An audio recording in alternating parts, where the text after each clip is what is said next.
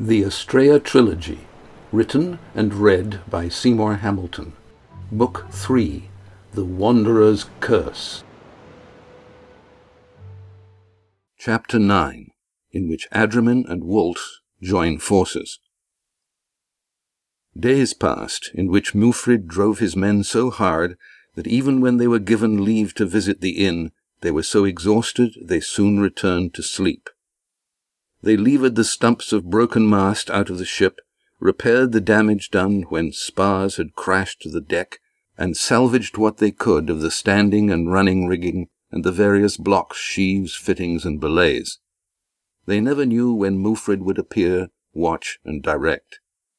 Though he rarely took exception to what they were doing and how they did it, none of them wanted to incur the sudden, vicious anger of which they all knew he was capable. On the morning of the 6th day, Cygnus sailed through the gap between the headlands into the Charton harbour. Noland rapped on Mufrid's door with the news, sending him to the deck, his breakfast ignored. He leaned on the stern rail of Elusive and watched Cygnus carefully, gnawing the nail on his right thumb. The ship entered the bay with a sea breeze carrying her landward under jib and mainsail. She wore the two sails goose-winged, jib set to starboard and main to port, both of them spilling wind to keep the ship from moving too quickly. Two longboats, one ahead and one astern, each with 3 pairs of oars, stood ready to pull, check, or turn as needed. Tow ropes dipped into the sea from them and then rose to Cygnus. A sailor swung the lead and called the soundings in a voice that the wind carried back to Cygnus' quarterdeck, but which Mufrid could not hear. He debated with himself. A part of him wanted to criticize the operation for lack of confident ship handling. Another wryly acknowledged that the cautious approach was preferable to his own headlong disaster. As he watched Cygnus coming closer, he saw that she was planning to come alongside Elusive, where there was sure to be enough depth of water. Mufrid beckoned Hamal to his side, and quietly ordered him to keep the men below. Then he went to his cabin, a voice in his head assuring him that this was the moment to take command. Adriman sailed Cygnus into Charton, trying to project a confidence he did not feel. He strode back and forth on the quarterdeck, maintaining his calm with the regular action, resisting his usual habit of instructing the men to do what they were perfectly capable of doing without his help.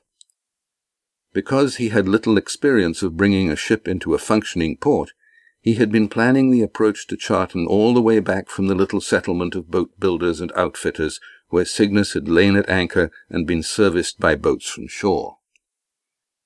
When he had sea room, he could maneuver the ship at sea in all kinds of weather, but entering Charton harbour meant that he had to dock his ship alongside Elusive without putting her onto reefs and rocks whose location he could only guess. He had sailed his longboat into the harbour only months before, when his mission had been to secure Astraea's clasp, but helming a light, shallow-draught vessel did not compare to docking a deep. But helming a light, shallow-draught vessel did not compare to docking a deep-keel, ocean-going ship. The prospect was daunting, particularly since he knew that Mufrid had failed at the same task. However, he'd been over and over his plans so often in his mind, and had spoken with Mirac and Bettel in such detail, that now the approach was in process, he had little to do but worry. In the waist of the ship, sailors awaited orders in the silence disturbed only by the occasional creak from the rigging. Walt and Dabby wisely gave Adriman room to pace, watching him glance up at the sails, then at the wind on the waves behind them, then ahead to gauge the distance to the shore, and then at the boats. Eventually, he strode to the wheelhouse. "Starboard," he ordered the helmsman. Then, as Cygnus began to turn, leading longboat hauled towards Elusive, stern boat prepared to check our way. He spoke quietly to Mirac, who repeated the order that the longboats had been expecting. "Bettel, stand by with fenders and lines to shore." Slowly, Cygnus swung around in a wide arc. The jib flapped, swung to port, and filled. "Ease the jib!" Abdermin shouted, no longer able to wait for his orders to be relayed. "Let her come round. Wait for it. Wheel amidships. Harden in that jib. Steady with the main. Mirac, stern boat, check our way. Have them put their backs in it. Bow boat, stand clear. Now then, back the main and jib." Slowly, inexorably, Cygnus slid closer and closer to Elusive, her sails taken aback. Walt and Dabby looked at the dismasted hulk, searching for sailors to receive the lines that would bring the two ships safely together. For a few moments it seemed to them that Elusive would carry on past her destination despite the frenzied efforts of the stern longboat to slow her down. "Luff!" Abdermin shouted, and a moment later, "Lines ashore!" 4 ropes arced through the air, grappling hooks falling in the series of metal-on-wood thuds, one of them where Mufrid had stood to watch Cygnus approach. The hooks slid across the deck, caught on the rail, and went bar-taut as teams of men hauled until their shoulders cracked. At first, the forward momentum of the ship seemed to be winning, and sailors were pulled across Cygnus' deck despite their having taken a turn of the ropes around the strong points. Then, as more men added their weight, they slowly gained a step, then another, and then another.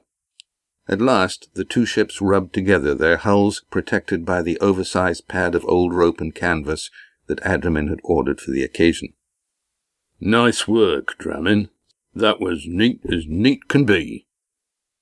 Abdermin heard the approval, but ignored it as he reverted to his usual practice of marching up and down the deck, instructing men in what they were already doing. "See you real soon," said Walt to Dabby. "I'm going to check up on me pub and fetch me little pile of goodies what I want to trade with on our next trip." He vaulted onto the rail and then poised himself above the double arm's-length gap between the two ships. He launched his stolid body outward, grabbed Elusive's rail in both huge hands, and hauled himself up and over. In moments his rolling gait took him across the deck, over the other side, onto the wharf, and on towards the Black Sheep. He turned and raised one arm in a wave to Dabby before going through the inn door and out of sight. "Where's Walt?" Abdermin demanded from the waist of the ship, where he stood surrounded by men adjusting the mooring lines. When Mirac pointed towards the inn, Abdermin shrugged. He looked up and down the wharf, where fishermen were unloading the morning's catch, bargaining with men and women carrying baskets and sacks, and saw a short, heavy-set figure at the inn door. "The lubber's gone for beer," he said. "Take over, Mirac. I'll be assessing the situation aboard Elusive." Abdermin's arrival on Elusive was more decorous and commander-like than Walt's precipitous jump. Holding himself slightly more erect than usual, Abdermin walked across the gangway that his crew had just set between the two ships, and paused on the deck of the Elusive, expecting the thud of heels to greet him aboard. The ship was silent, and seemingly deserted of the crew that should have been on deck to receive the mooring lines from Cygnus. No smoke trickled out of the galley stovepipe. No sailors worked to complete the repairs that Abdermin saw were in process. Spars lay along the deck, ready to be hauled aloft when new masts had been stepped. Most of the gashes along the rail and coachwork had been repaired, but while others were still at the stage when crushed and splintered wood was being cut away, it seemed strange to him that men who had rescued the ship from a reef and then done so much to clear up and repair should suddenly have downed tools. Abdermin frowned as he walked towards the stern. Someone had left a hammer and chisel beside a half-finished job of scarfing in repairs to a broken section of the stern rail. When he peered down the steps of the companionway, he could see the dim glow from one of the lights that illuminated the 'tween decks day and night. He descended cautiously, his soft boots silent on the treads, and turned aft towards the master's cabin. The door stood ajar, so he pushed it open gently and stepped in. Coming from the dark passageway, he did not at first recognize Mufrid, who was bending over a sheaf of papers spread out on the table, silhouetted against the stern scuttles. He neither saw nor heard the 2 men who had been standing on either side of the door, until they had seized both his arms and wrenched them towards his neck. He tried to bend forward to ease the pain, but a knee in the small of his back kept him agonizingly upright.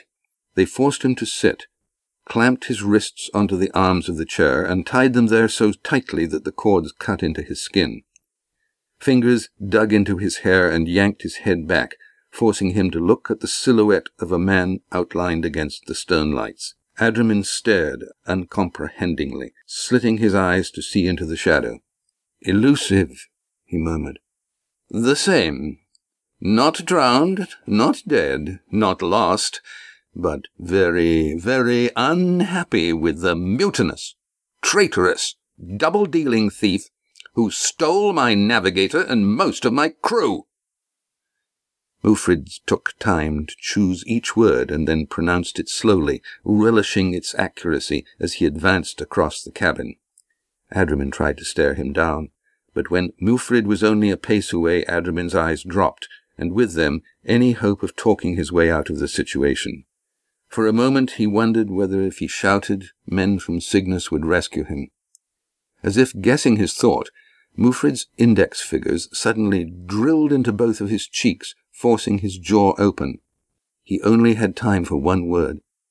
"Father," he began, and heard the cringing despair in his own voice as one of Mufrid's men stuffed a wad of cloth into his mouth. Mufrid waved a hand, and Adramin heard bare feet on the cabin sole, followed by the sound of the door closing. "Don't call me father. A true son is loyal. He respects his father. He does not steal from him. A true son should not need to be told of his duty." "But then, you're not a true son. You are no son of mine." Adramin tried to speak, but managed only something between a grunt and a moan. "You don't understand, do you? Let me explain. You are not my son. You never were. When you were still a baby, I picked you from some lubber woman's brood in some insignificant little port to which I never returned. You had black hair, a straight nose, and looked as if you would grow up lean and tall. I got the resemblance right, but nothing more." Auron must have known. He gave a clasp to Dabby, because he's clearly family. But all you got was a ring like the ones he gave to useful idiots like Mirac and Bethel. And you never guessed, did you? You thought the old man was punishing me through you, keeping you down despite your ability, you must have thought, as you bided your time and looked for your chance to steal my ship. Mufrid screamed the last 3 words, bending forward so that spittle flew into Adramin's wide-eyed face. Mufrid stood, and when Adramin's head remained bowed, he slapped him under the chin. "Look at me, you insignificant excrement, you filthy mistake! I am going to make you wish you never had been born." Mufrid took a firm hold on Adramin's ring finger and bent it backwards until it snapped. Drawing his knife, he ran the blade around the second joint. The gag turned Adramin's scream into a moan, as Mufrid slid Adramin's ring over the blood-slippery stump. "Shall I feed you your ring or your finger?" Mufrid asked conversationally. "I think the finger." He put the ring in his pocket, grabbed the end of Adramin's gag, and yanked it out, bringing one front tooth with it. Then he stooped, picked up the severed finger, held it dripping blood in front of Adramin's eyes, then shrugged, then tossed it out the stern scuttle. He thrust the cloth back into Adramin's blood-smeared mouth and stepped back like a craftsman assessing his work. He looked thoughtfully at the blood pulsing out of the maimed hand. Ignoring Adramin's moans, Mufrid loosed the cord around the chair arm and tied it again around the finger stump. "If you hold your hand above your head, the bleeding will slow and may even stop. Maybe I'll be back soon to continue our conversation. Or maybe I won't. Maybe I'll just sail off in Cygnus and leave you here. Maybe you'll get tired and you'll let your hand fall. If so, most likely you'll bleed to death. But maybe you won't. Life is full of these imponderables. Mufrid's knife slit the fastenings of Adrimin's jacket and pulled it open. Adrimin cringed. Mufrid's lips rose at the corners into a parody of a smile. He wiped his knife and hands on Adrimin's shirt and left the cabin. Adrimin heard the lock click behind him. He thought of shouting for help, decided that no one would hear him, and shouted anyway, even though he could barely hear the strangled sounds he made into the gag. Eventually he fell silent, and lapsed into near unconsciousness for a time he could not even guess. His maimed hand slid off the arm of the chair, and blood dripped onto the cabin sole, but he did not hear it. An indeterminate time later, he became lucidly awake and curiously free of pain. He heard the sounds of Cygnus being prepared for departure. Footfalls on the deck above the cabin told him that the grapples were being unhooked. He tried to shout, but could only manage a muffled croak. Then, just as he was sinking towards despair, he heard footsteps on the companionway. The key grated, the door opened behind him. "Please, Mufrid," he began, unaware that he was not making a sound. Then he saw who it was. His one word, "Miraak," came out as a grunt. "Sorry, Dramin, I'm in a rush. Orders are orders. The master wants these papers. We're leaving. You're out of luck. Goodbye, Dramin. You were useful, for a while." Estrea's sketches under his arm, Miraak strode out of the cabin. Adrimin heard the door slam and the key turn in the lock. He slumped forward in despair. Walt was through the door of the Black Sheep and standing on the broad stone step into the tap room before he noticed that he should not have been able to lift the latch so early in the day, much less find the room unlit, unswept, untidy, and uninhabited. He took a breath to speak and changed his mind. Modifying his usual thumping gait to an almost silent shuffle, he crossed the room and pushed the kitchen door open just wide enough for him to peek in. A smoking lantern threw a dim pool of light on a table littered with mugs, dirty dishes, and scraps of food. A small black shape with glittering eyes regarded him insolently. "Bugger," muttered Walt, reaching for his knife. The rat jumped off the table and disappeared into a gloomy corner. Walt pushed the door wide and strode into the kitchen, sniffing a disagreeable mixture of stale beer, rotting food, and a smouldering fireplace. Thinking how disgusted Lindy would have been to see what had become of her kitchen, Walt angrily circled the room. After he had added to the stench by kicking over a slop bucket, he slowed down and asked himself how the inn had fallen to such a state in only a few days. He rapped on the circular end of a beer barrel, producing a hollow note. 5 more thumps on the remaining half-dozen barrels produced the same empty sound. "Bugger," said Walt with increasing venom. "Me own pub with no beer to sell." He released the catch under the table and shoved it back to expose the start of the secret passage. Halfway down the steps into the dark, he heard feet and voices entering by the front door. He jumped the last 4 treads, grabbing the rope as he went. The table rumbled back into place, just as the kitchen door swung open. Standing in pitch darkness, Walt heard at least 3 pairs of feet walk around the table, followed by a thump as someone slipped on the contents of the slop bucket.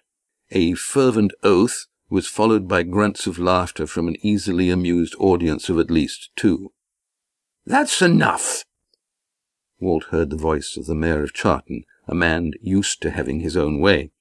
His orders were clearly audible through the kitchen floor. "There's no excuse for this God-forsaken mess. Clean it up." The answer was inaudible. "I don't care. Get on with it, now. And you, Brad, why aren't you ready to open for business?" Again there was a mumbled reply. "No beer? What do you mean there's no beer?" Standing alone in the darkness below, Walt shook his head, surprised that nobody had found his well-stocked cellar, and incredulous that the mayor had put the town drunk in charge of the inn. "Well, find it, you oaf! There has to be more than these 6 barrels. Search the inn. Look in the sheds.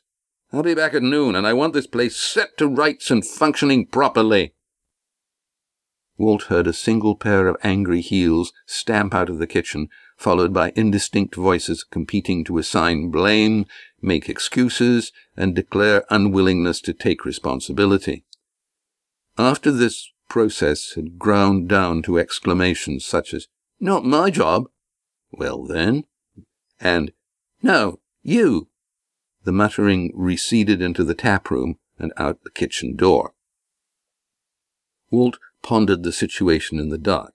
He could wait until the Lackwit staff returned and compel them to work on his terms, but that was not why he had come ashore. He found a candle by feel, lit it, and opened the door which led into the beer cellar, which the new operators had not been able to find. He put his candle on the floor, where it illuminated the round ends of a head-high stack of barrels that concealed the door he had just opened from anyone who might be in the beer cellar. His big hands and massive shoulders made light work of removing 3 empty barrels from the top row and 2 full ones below them at knee height. Then he carefully eased the bottom barrel a half turn and opened a concealed door in its side, through which he removed 6 fist-sized leather bags, which he distributed in his capacious pockets.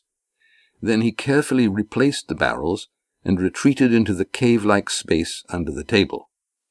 He had blown out his candle and was about to climb up the stairs when he heard footsteps and then voices. "Hey, Brad, I found where Walt keeps his beer." As he heard the unmistakable sounds of the other unconcealed trapdoor being opened and then dropped flat, Walt let out a quiet sigh of relief that he was no longer inside the beer cellar, and started down the secret passage, feeling his way in the dark. When he emerged onto the dock, he frowned in puzzlement. Cygnus was unloading stores and equipment into Elusive, which he expected, but instead of furling sails and rigging extra lines to shore, some of her crew appeared to be preparing for sea. "What's that bastard Drammen up to now?" Walt muttered. Swiftly deciding that he needed to know more before taking action, Walt chose a circuitous route back into the huddle of sheds and shacks at the water's edge.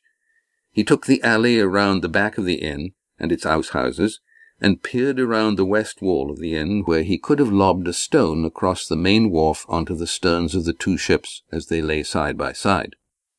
Not for the first time, he took advantage of his short, squat frame to remain unnoticed by the men and women at work aboard the 2 ships.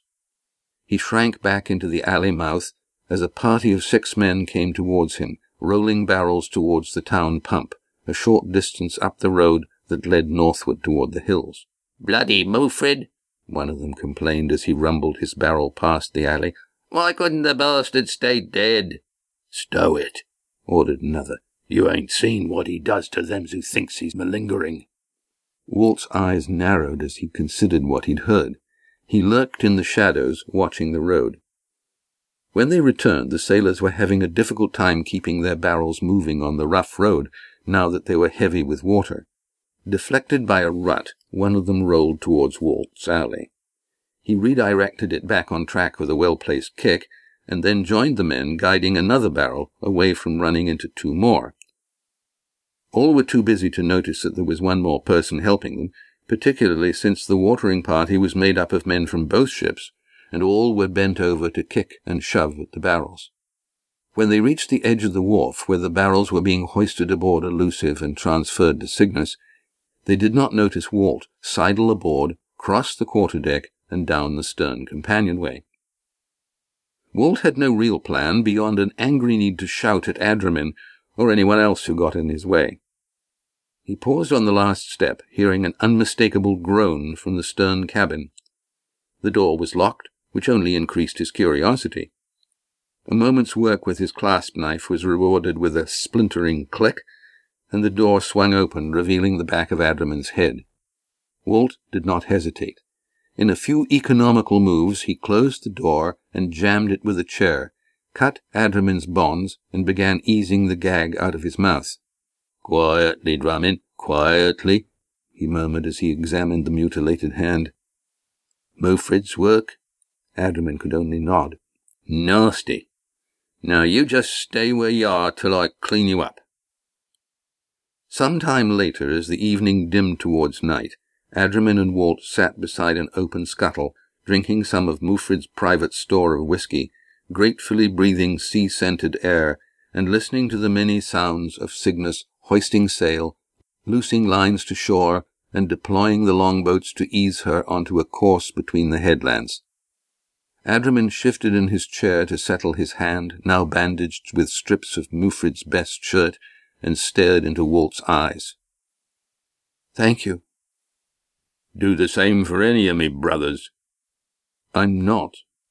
He told me, just before he waved the bandaged hand and winced.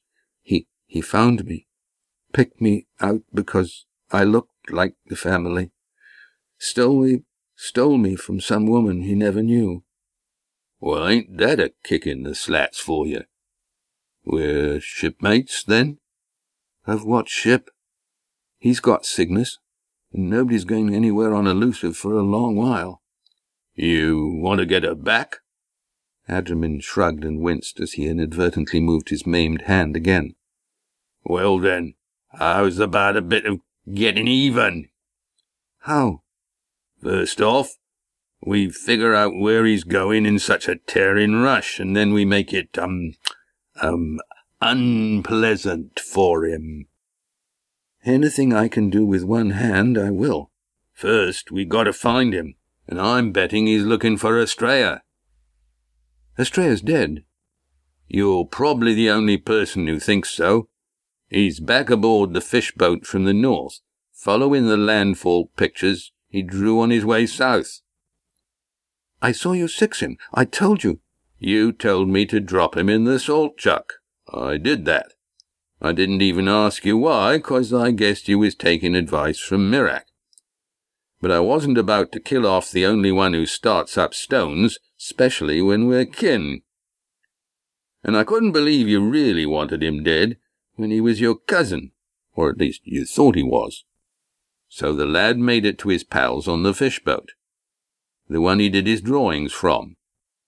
"I'm glad? Feeling better?"